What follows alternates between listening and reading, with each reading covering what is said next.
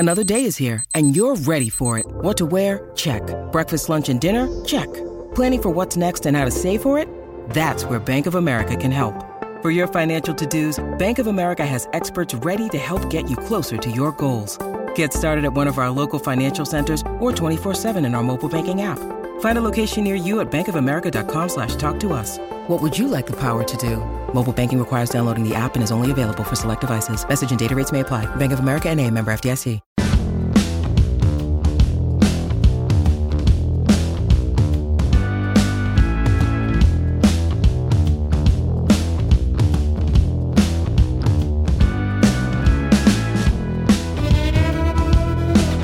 Hello there everybody and welcome to Target City Podcast, brought to you by the Manchester Evening News. My name is Dan Murphy and joining me today as ever is Mr. Joe Gray. Joe, how's it going?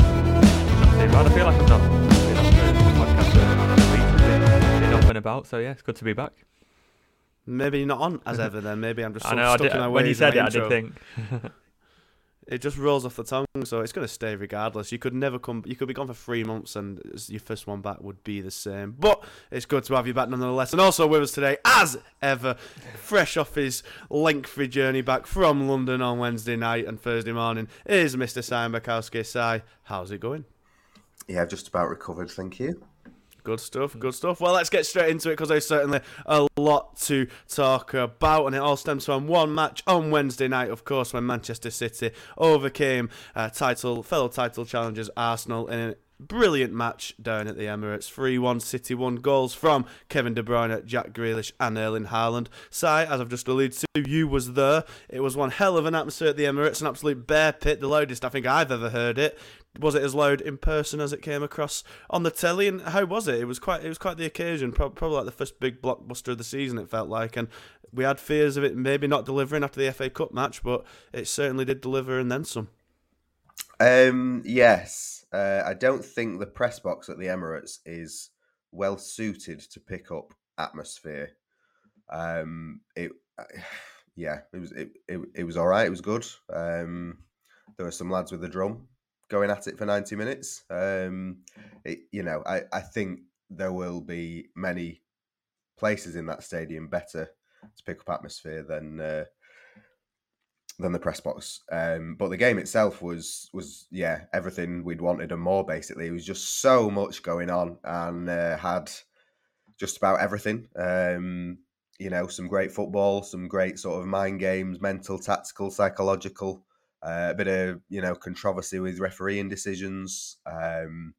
It kind of like by the end, you'd sort of built up this picture that City were inevitably going to win because, they were stronger in the second half. So it kind of felt like, oh yeah, the second and third goals. But then, you watch it back and at 2-1, you've got Nketiah only just failed to get on the end of something in the 6-yard box. And then you've got Kyle Walker on Odegaard, I think it was. Very, very, very close to giving away a penalty, and you've got Ruben Diaz's amazing interception in his own box. So, yeah, loads going on. Could have gone either way. A brilliant City win and performance, really. Yeah, it certainly was. I agree with you. I think when City had gone 1-0 up, Arsenal was still in the ascendancy for the rest of that first half. The equaliser, which I'm sure we'll get onto in the circumstances of it, was a well-deserved equaliser, and Arsenal, didn't they have a great chance just before City took the lead as well, if I'm not mistaken? I think maybe Nketiah again, who, maybe the story of Arsenal's season will be Nketiah missing those, he got the winner against United, but he's missed quite a few gilt-edged chances since. And Joe, as I say, it was, as you don't want to go to the cliche game of two halves or anything, but it did feel a bit like that, or at least a game of two sections of City endeavouring, fighting, doing okay, he's taking the lead, great opportunities from De Bruyne to do that, but after the tactical change from Guardiola really taking the ascendancy, and it was another one from Guardiola. I think I've certainly been kind of preaching going back to the basics in recent weeks, and he said he's gone completely the opposite way in deploying Bernardo as an auxiliary left-back midfielder, attacking something or other, just all over the pitch. I'm surprised. I think me and Si were both surprised that he's done it here against Arsenal, because Saka, as you'd expect, had the runaround of him for quite a lot of the game. But when he changed that, put Ake at left back, as we expected to do from the start, and gave Bernardo an attacking berth completely, City really did take the ascendancy, and they just looked like they had the dog in them. The sharpness was back. The kind of the inevitableness did kind of feel come back once City went back to what they know best. Yeah, it was obviously City got a very good win and played very well, but the sort of tactical backstories to it was equally as interesting. And we should have known, shouldn't we, that Guardiola was going to go into a big game and pull some sort of surprise. And on the one hand, it wasn't a surprise that he played Bernardo at left back because he did it against Aston Villa, and Bernardo did very well there. He wasn't sort of an out and out left back against Villa. He was more sort of patrolling that area to sort of protect the left back zone, if you like, when City had a back three. This time he was definitely, when City didn't have the ball, he was definitely a left back. So when he said the other week he had a midfielder in mind who can play at left back, I think we can pretty much safely assume that it is Bernardo. And he did okay. I think, you know, he's clearly a player who's got the tactical awareness and the discipline to do it. And it is a tough task to stop Bukayo Saka, and I think because Nathan Ake did it so well in the FA Cup, we just all assumed that Ake would do it in the league. But clearly, I think it was a case of if it's not broken, don't fix it, because it worked so well against Aston Villa, this sort of back three with Bernardo on the left, and it carried on there. And yes, he had to change it, and yes, City got the win because they went to a back four. But I think playing an hour with that sort of back 3.5, if you like, with Bernardo there, I think really set the tone, because what that allows you to do is you can play Rodri and Kevin De Bruyne and Bernardo and Ilkay Gundogan all in the same team, and they're players who've been at this level for so long and they've played these big games, and having them all in the team, you can't really do that all the time unless you put maybe one as a false nine, and they're not going to do that this season. So he's now found a way to do that. I think that's probably one of the main reasons they won that game, because yes, Arsenal were on top for large periods. A lot of the players said, you know, Arsenal were the better team, Arsenal were better in the first half. Guardiola himself said that, you know, his tactics were horrible in the first half and he had to change it.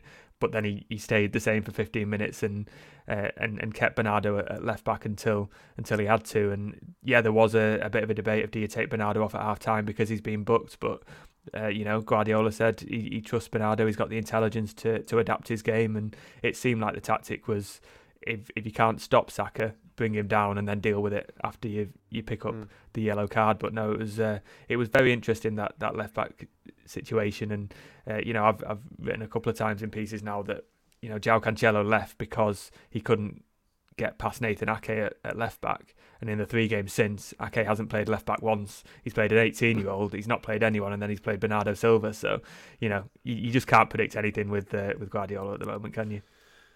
Yeah, that's a great point. I even considered that, and you know, maybe a penny for his thoughts, but I'm sure he'll be buzzing with the Bundesliga title he'll probably get in a few months' time. But yeah, it was a strange one with Bernardo. So I mean, he can do it, and he did really well there against Villa.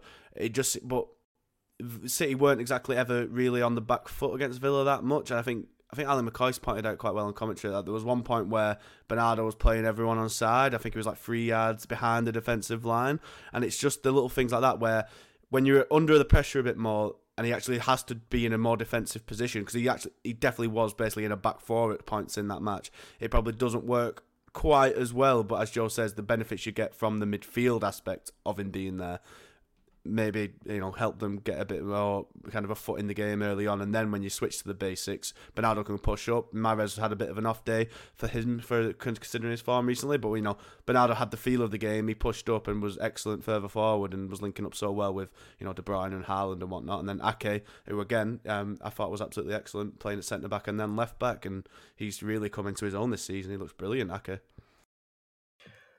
Yeah, I think it was more of what the fans have been wanting in terms of put your best players on the pitch.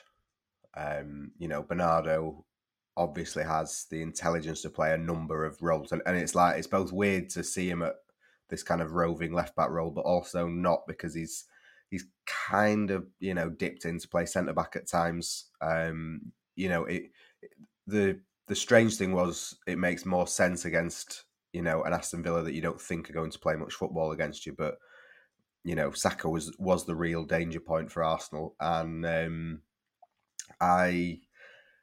yeah, on another day, maybe Bernardo gets booked for his second challenge on him and not his third or his fourth, and that creates more problems. But City will turn around and say that they survived it. They survived it, and they survived it with their best players on the pitch. And Bernardo, Gundogan, De Bruyne, Rodri all kind of merited their position. And Ake is really, really good. I think Aymeric Laporte still has a good reason to ask kind of what he's done wrong to be left out of the team so much. But you can't argue with Ake's place in the team. But it was more the sense of Guardiola saying, right, I am trusting my best players to get me the result, and they did. Mm-hmm. And as well as the kind of the tactical, the tactical innovations Guardiola's made there, Joel, I think the most interesting bit that we've seen from City was this rarely seen sort of deviousness from them, feistiness. We can't swear on this podcast, but I think you can all understand the sort of proverbial outhouse. We can attest to the tactics they were deploying at points. I mean, I don't remember ever seeing City time wasted in the first half before Ederson got a booking for it, no less. Was it in the first half he got his booking as well? To do for a City team to do that, it's definitely kind of certain instructions being played. And I think it worked brilliantly. It angered that crowd so much, and I think that kind of reflected in the crowd, in the Arsenal's performance. They were kind of a bit nervy at times, edgy, maybe is the best word for it. And that kind of, I think you described it really well in your article, wasn't it? Like the nasty City. It just felt like, they've really got, like, as I said earlier, the dog in them now. They're really going to take the game to a mind games, whatever. And it was that kind of canniness City have got, that experience, that been there, done that, which Arsenal simply do not have at the moment. And it feels like it really could knock them. We'll talk about Arteta's reaction afterwards. But like this, it was always going to be a kind of pivotal match beforehand, but it feels even more so now, just the way that City so smartly went to their patch, kind of ruffled them up, not only in football itself, actually how they played, but in just how they kind of treated Arsenal at times. Yeah, and I wonder if that's to do with bringing back those sort of experienced players. Recently Guardiola's been picking players on form and not by their name. So he dropped Kevin De Bruyne the other day.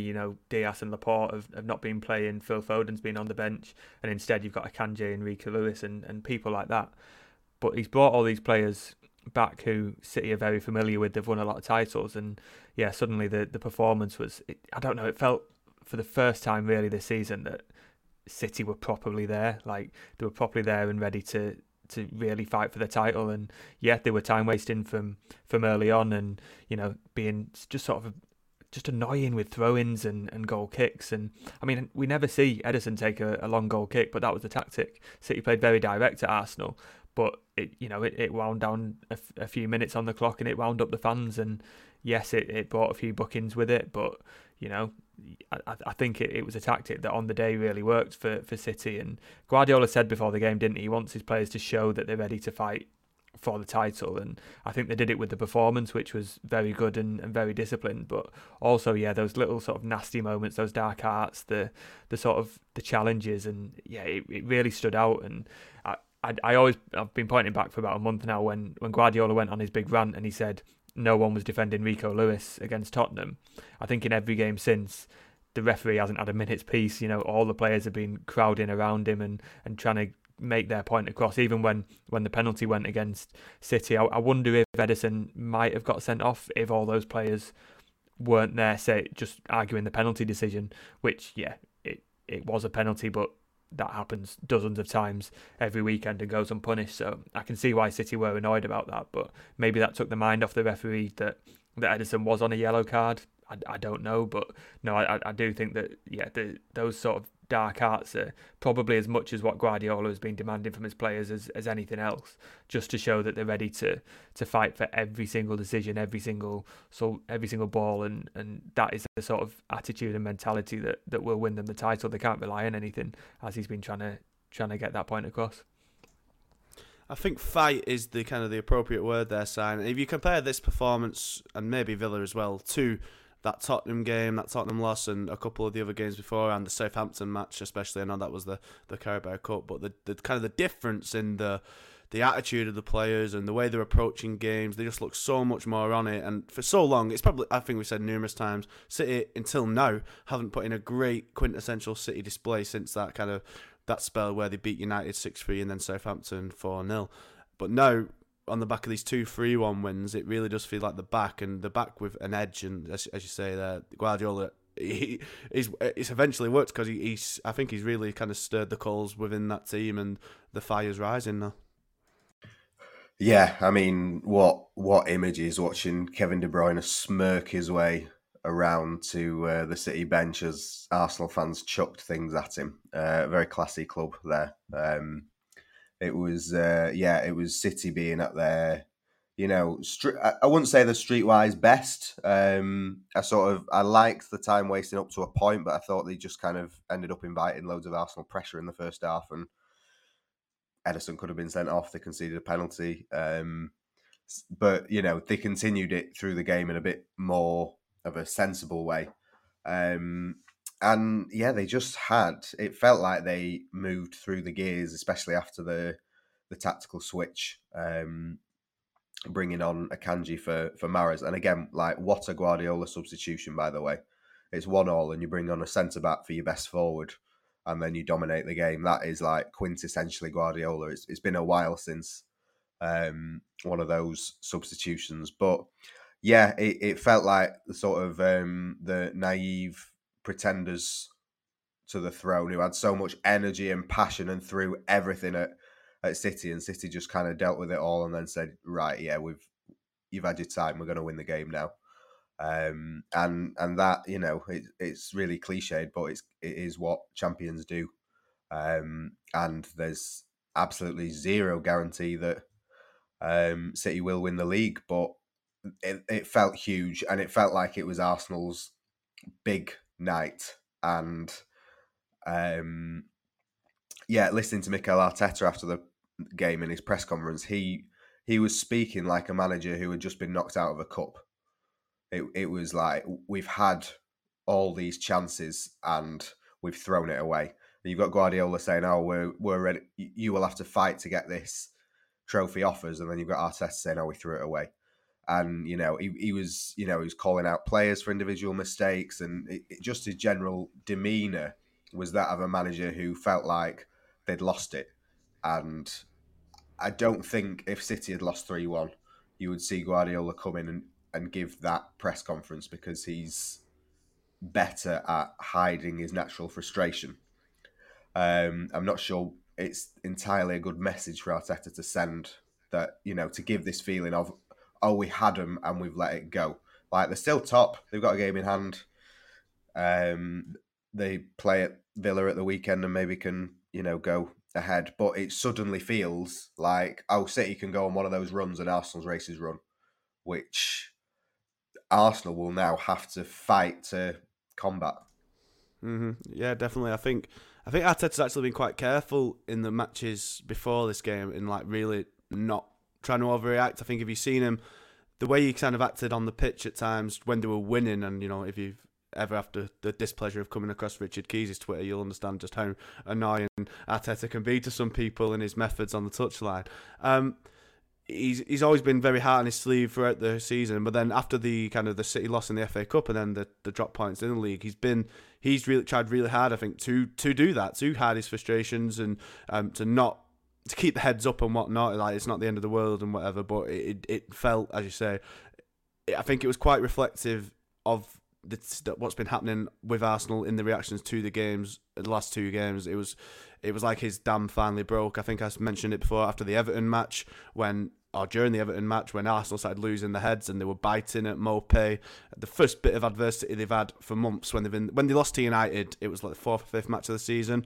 They weren't in this position. There wasn't really any pressure on that. It's the first bit of adversity they'd faced, and then they're biting at the most simplest of wind-up tactics ever, and really and that was Zinchenko, the one player who has been there and done it, as I've said. That was reflective. Then you had the whole controversy over the allowed goal against Brentford, and you can see how the kind of victim complex started coming into play.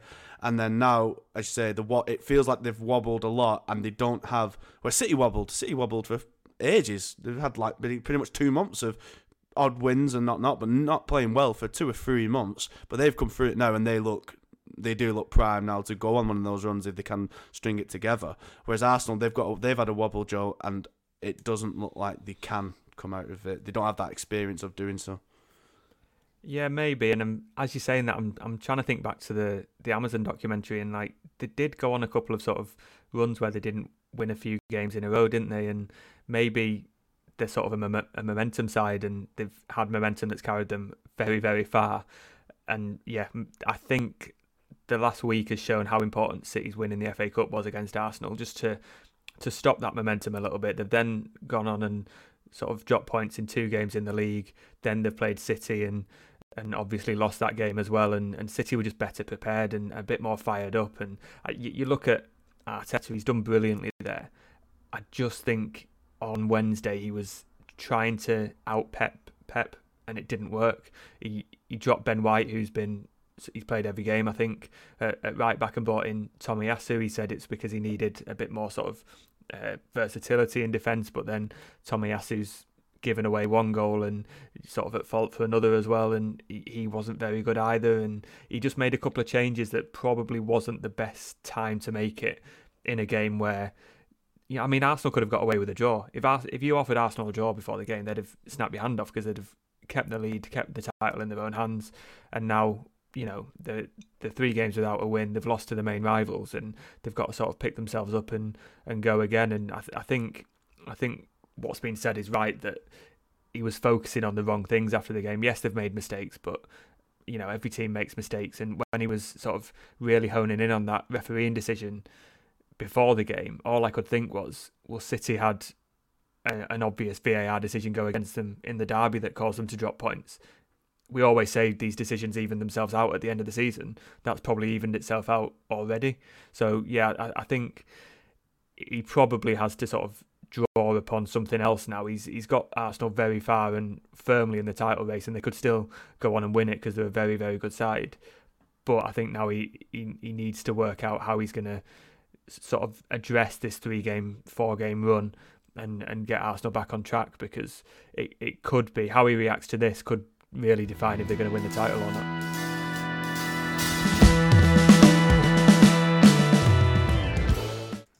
Well, we'll talk a bit more on the title race later on, but let's kind of go back to the game a little bit. And, in a statement display for City side, it was a real statement performance and contribution from Jack Grealish. I think we've been praising him in recent weeks. Him and Mahrez were probably the 2 players still kind of being a shining light in the few dark matches and days when City weren't performing. They were still doing pretty good stuff, and even if the teammates weren't on hand to kind of help them turn it into goals and points, but he puts in another really gutsy display, hard working performance. We've commented a lot recently on how well he's been doing coming back and whatnot, but he made the telling contribution here when he finished off an absolutely excellent move, a sweeping passing move across the Arsenal goal mouth, and he gets a bit fortunate with that Tomiyasu deflection, but he gets the crucial goal, and a goal he thoroughly enjoyed, one he deserves, and he's becoming, I think, as Joel's pointed out in an article this week, he's becoming a player who delivers in the big matches and in the important moments.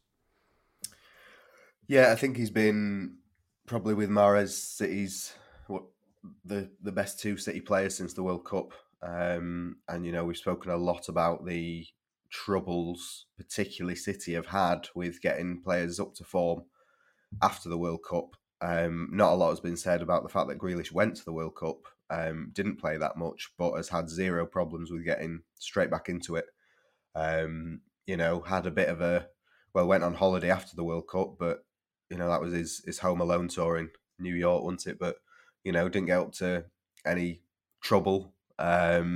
Just got straight back to work and has worked his way into being one of the first names on the team sheet. And for a long time, Grealish has kind of done okay, but even though he's not going to be a 20-goal, 20-assist a season man, he's kind of he's not got the assists or goals to merit continued inclusion in the team. When you've got Foden scoring hat-tricks and Mahrez scoring and whatever, there comes a point where it's difficult to say, well, he keeps the ball really well. but he's doing exactly what he needs to do, and he's making the difference in big moments. And that is where you get your wider acclaim from, when people say, "Oh well, he scored the winner against Arsenal," or anything like that. So yeah, I mean, you won't find anyone at City who is not over the moon that Grealish is getting this recognition now, because he's so popular within the squad, within the club, and yeah, fully deserves every bit of praise coming his way. Absolutely. Joe, it's goals against Arsenal, United, even though that game didn't pan out well, and Chelsea as well, I believe. He's scoring against big teams now, and he might not be a great scorer of goals, as Si says, but he's a scorer of greatly important goals. Yeah, it was the assist against Chelsea, wasn't it, in the that's the one. In the league, where he came on and he changed the game, and I think he's adding that sort of decisiveness to his game now. We've seen so long that he'll get the ball and the fans are screaming for him to just attack and run with it or have a shot, and he'll just pause and put his foot on the ball and find a blue shirt, which has its merits, but you know that Jack Grealish can do more with it, and he's started to do that now. And I think it was quite telling. I mean, his interview after the game, as ever, was brilliant and honest, and so much better than any other interview we always hear, because he actually tells you something interesting.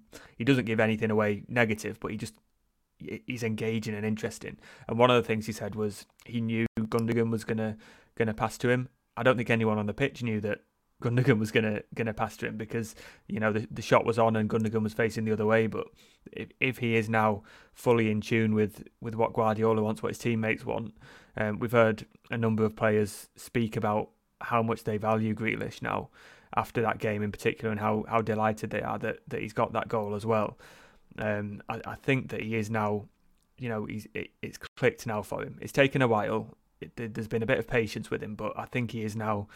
He knows exactly what he's got to do in that system, and the next time a big game comes around, I don't think you can bet against him being included. You can rely on him now to keep possession, keep the tactical shape, and also perform and produce big moments. And he's slowly but surely starting to add those sort of headline statistics with the goals and assists. And you would look at him and his form and think he can go and get a few more goals now and really kick on. And one other thing that I noticed at Arsenal and against Villa is that would Guardiola have gone without a left back and put Jack Grealish as the left winger 6 months ago? I don't think he would, because you need your winger to come and help in those situations and sort of double up if needed and track back. And Grealish is popping up in defence where he might not have done in the past. And I really, it looks like, apart from the goal that he got and the assist that he's getting, it looks like he's really just sort of in tune now with everything that is demanded of a winger at City. And he started the last 6 games in the league, and you rarely get that with a winger at City. So no, he's done very, very well recently. Absolutely. I mean, I think we always said it takes a year, especially for an attacker or a wide forward, to really get used to playing under Guardiola. So it might maybe take him a little bit longer. 18 months. There's been a World Cup in there as well. But now, as you say, he's really kind of coming alive. And speaking of coming alive, Erling Haaland, he's looking like the beast incarnate at this point, because he's just looking like he was at the start of the season. I think City are finally getting that little bit more out of him. There was just the odd time, and it doesn't need to be often, because City don't like to hit the channels all the time or whatever. They want to keep the ball, but just to mix it up every now and then and keep defenses on the toes every now and then. Haaland was just given kind of the leeway to just charge through, and he scared the Arsenal backline outhouseless, as we're gonna get around that swear word from now on. He was just running them ragged. I think it was actually after his goal, which was absolutely excellent.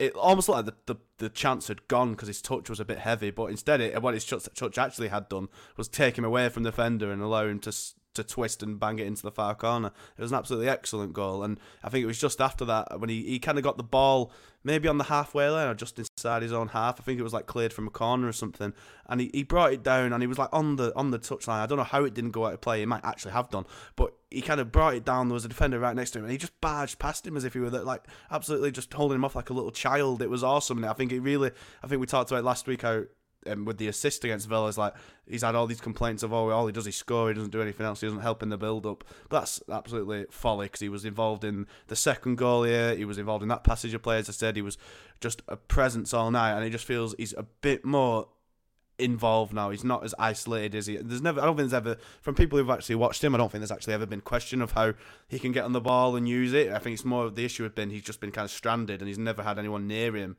for quite a while to pass to, and maybe he loses the ball at points because he's held onto it for too long and he hasn't had an option. But now it just feels like everything's a bit tighter to him, and he's just got a bit more leeway to run and cause damage, and he's looking an absolute freak of nature once again. Yeah, it's quite stunning that it's not yet 2 weeks since he lost to Tottenham, and everything was all about how they couldn't find him and he wasn't at the right club, and all those problems. And now he suddenly all is well again. City fans obviously enjoy him scoring goals. When you watch him, I don't think there's like many things more enjoyable than just watching him like manhandle defenders. Like that, I know he was offside for it, but the way he won the penalty off Gabriel, it was just like utter destruction. Like you say, his ability to just pulling his shirt and he's just going, "Nah, lad, not having it." Yeah. And the way he can keep the ball and also just destroy opposition defenders is really something. I don't think we've seen anything like it since Yaya Toure, really.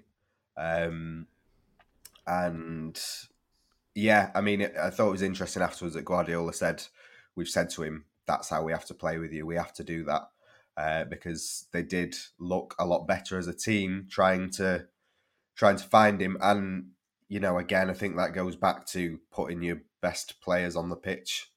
De Bruyne has not really been in form, and not many players have, but, you would still back De Bruyne more often than not to play a ball through for Haaland than you would anyone else. So yeah, he's looked alive in recent weeks, but more just very, very frustrated at nobody finding him. Whereas he got plenty more enjoyment out of Arsenal. And the thing is, like, he scores goals even when he doesn't play well. So 32 already, 26 in the league is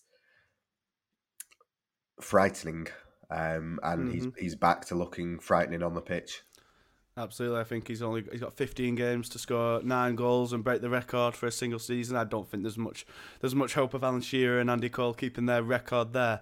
But Joey, I mean, he's so frighteningly fast as well. I think that was something I didn't quite realise before. Like the way he closes down space, and like defender thinks he's got time to kind of leisurely pass it back, and he's just eating space like an absolute monster. He's almost like, ever have them dreams when you can't like run fast, and you're like running through treacle. He's like the creature that is chasing you in those dreams. He's just an absolute predator. The way he eats up space, honestly, it's almost, you kind of get anxiety watching it. Think, Jesus, if I was on that pitch, he'd be here past me before I'd even started running. And he's just been brilliant. I think, as we say, like the City, it's not like City can't keep possession and just get the ball to him faster. I think he's been so risk adverse, Guardiola.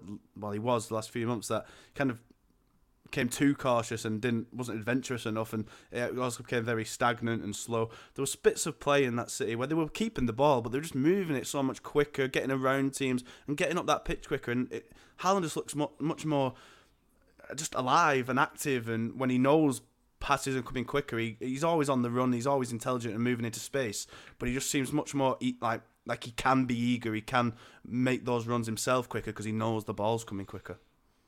Well, there's a reason he's got so many goals, and that's because he is always alive. Like, how many goals has he got in the box where he's got space in a penalty area where there's probably about 20 other players there?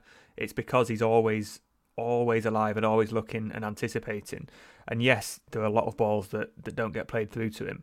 And he said that his interview with Alan Shearer was very, very interesting. And he said he does get frustrated with players not playing those balls through, and he's always making the runs. And especially like if you're there in the ground, you can see those runs he's making, and it'll be off camera for the TV. But he's always sort of on the shoulder of those defenders. You would just hate to defend against him because he's always making the run, and if he does get the ball, as we've discussed, he's going to bulldoze you over and probably have a shot on goal. And it's not anything new, but when he isn't involved, and when I say he's not involved, it's because he's not getting the balls. When that happens, then those obvious sort of tiring debates come back of is he right for the team? You know, he's a player who's always looking, and I think the Arsenal game suited him because the defensive line was a bit higher up. He had a bit more space to run.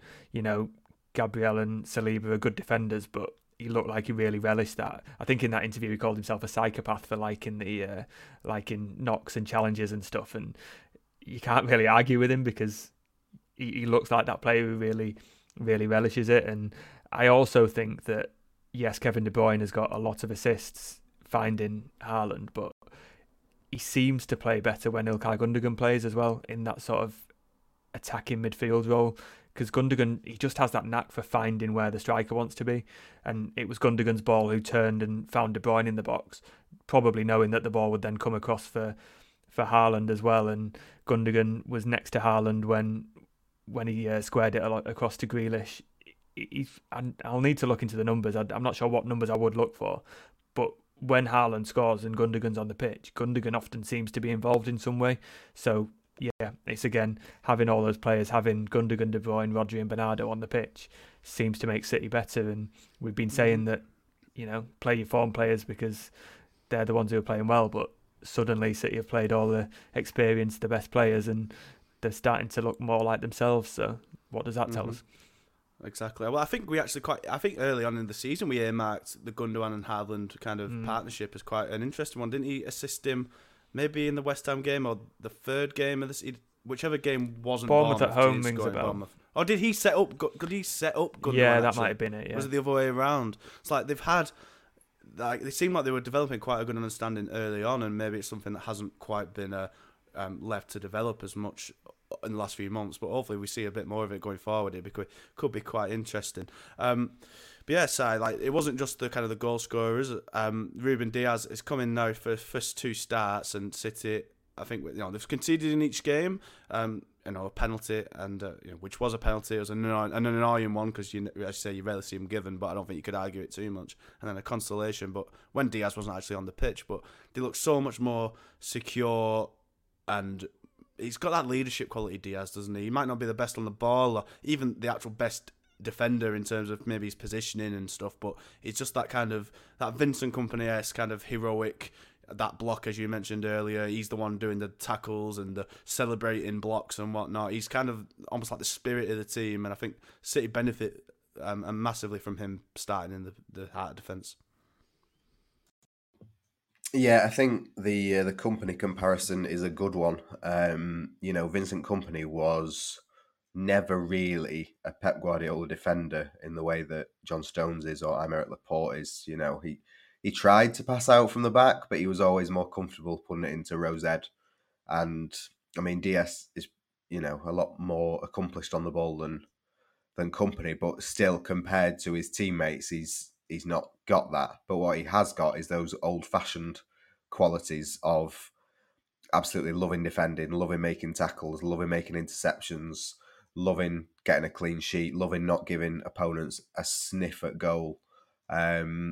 And that enthusiasm and sort of just passion rubs off on the whole defence.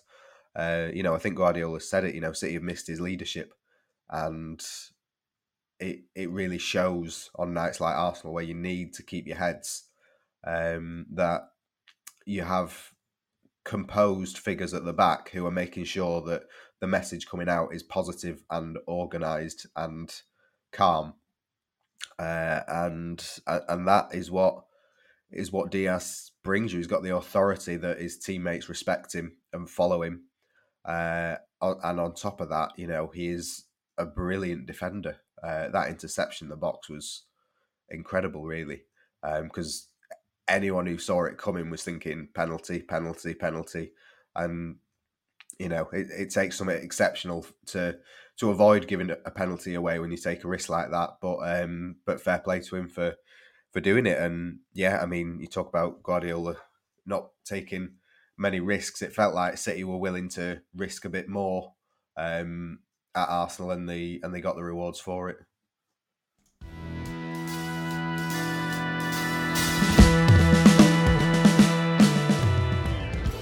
Yeah, absolutely, and big rewards they are. I mean, it would be a miss of us, Joe, if we didn't end just talking about De Bruyne's amazing goal. He was helped out massively by Tomiyasu, but that finish, the quality of it, the almost the cheek to attempt it. I think most players would have kind of brought the ball down, tried to get a bit closer and maybe go more one-on-one with Ramsdale, but he just lofted it over. It was almost out of nowhere, just absolute eagle-eye precision to get it into the net. A fantastic goal. Yeah, and I think Jack Grealish deserves a bit of credit as well for pressuring Tomiyasu as well. But yeah, when the ball comes to him, you sort of look and think, oh yeah, have a shot.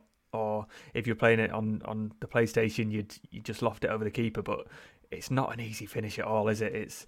It comes in just in the near post, and it's curling and lobbed, and yeah, it was brilliant, and it was what City needed, because they were sort of behind a little bit on the day and at the time, and it was a goal against the run of play.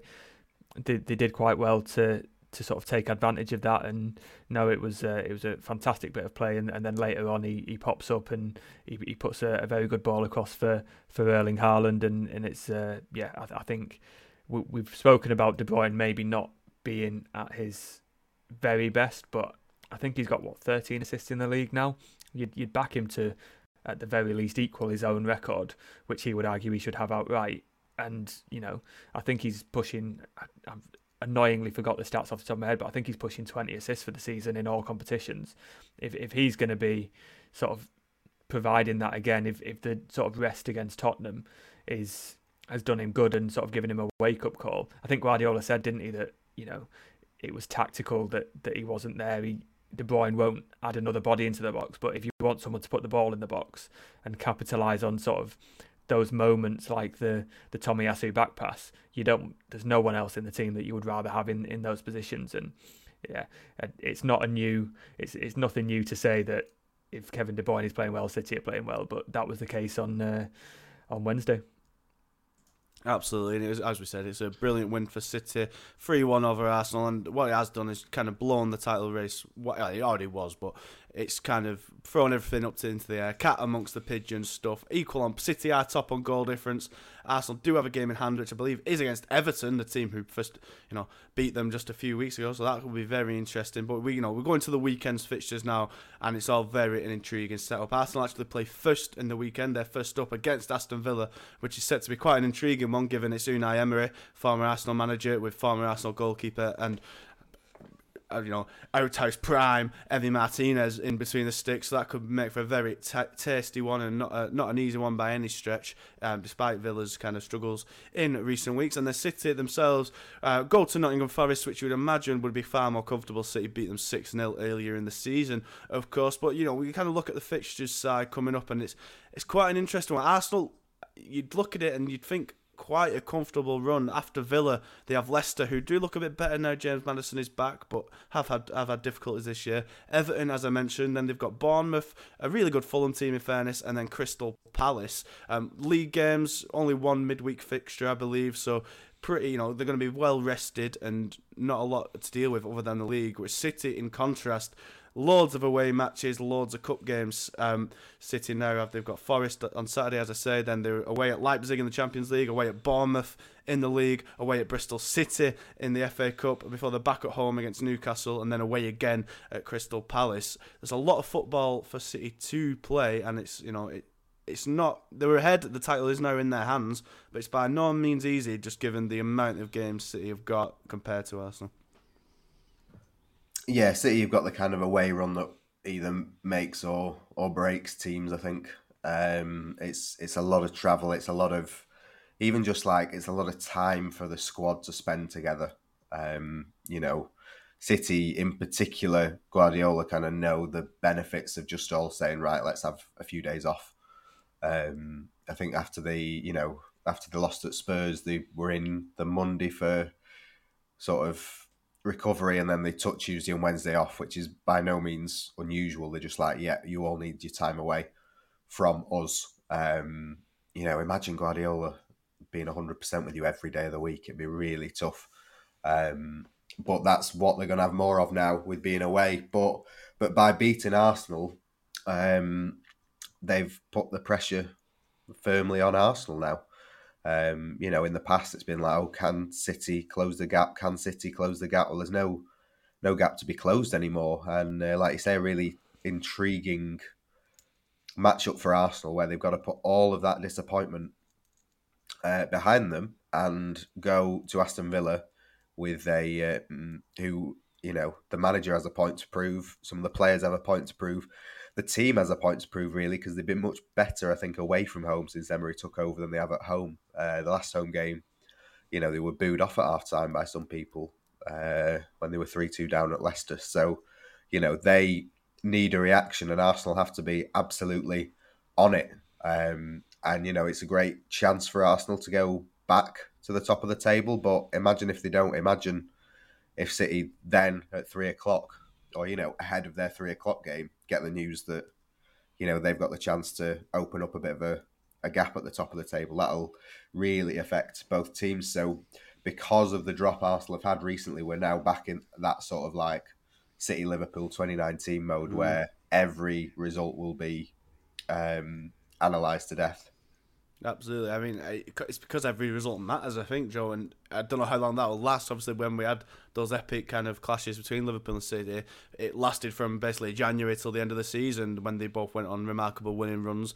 But this almost feels like if Arsenal lose again here or drop points and City get a lead, it almost feels like this kind of battle will be ended because it'd be such a psychological blow, and you can just, I think so much of it kind of relies on belief. Like when Leicester won the league, there was just so much belief. They did have that setback against Arsenal, but they bounced back from it straight away. And they're in similar positions.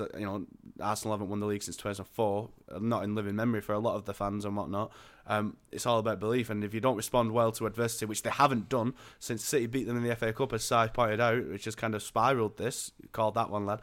They've not won in 4 matches. If they don't bounce back here and it goes to 5, the bubble has burst, and I think it'd be difficult. I think the Arsenal supporters were quite good actually in the match.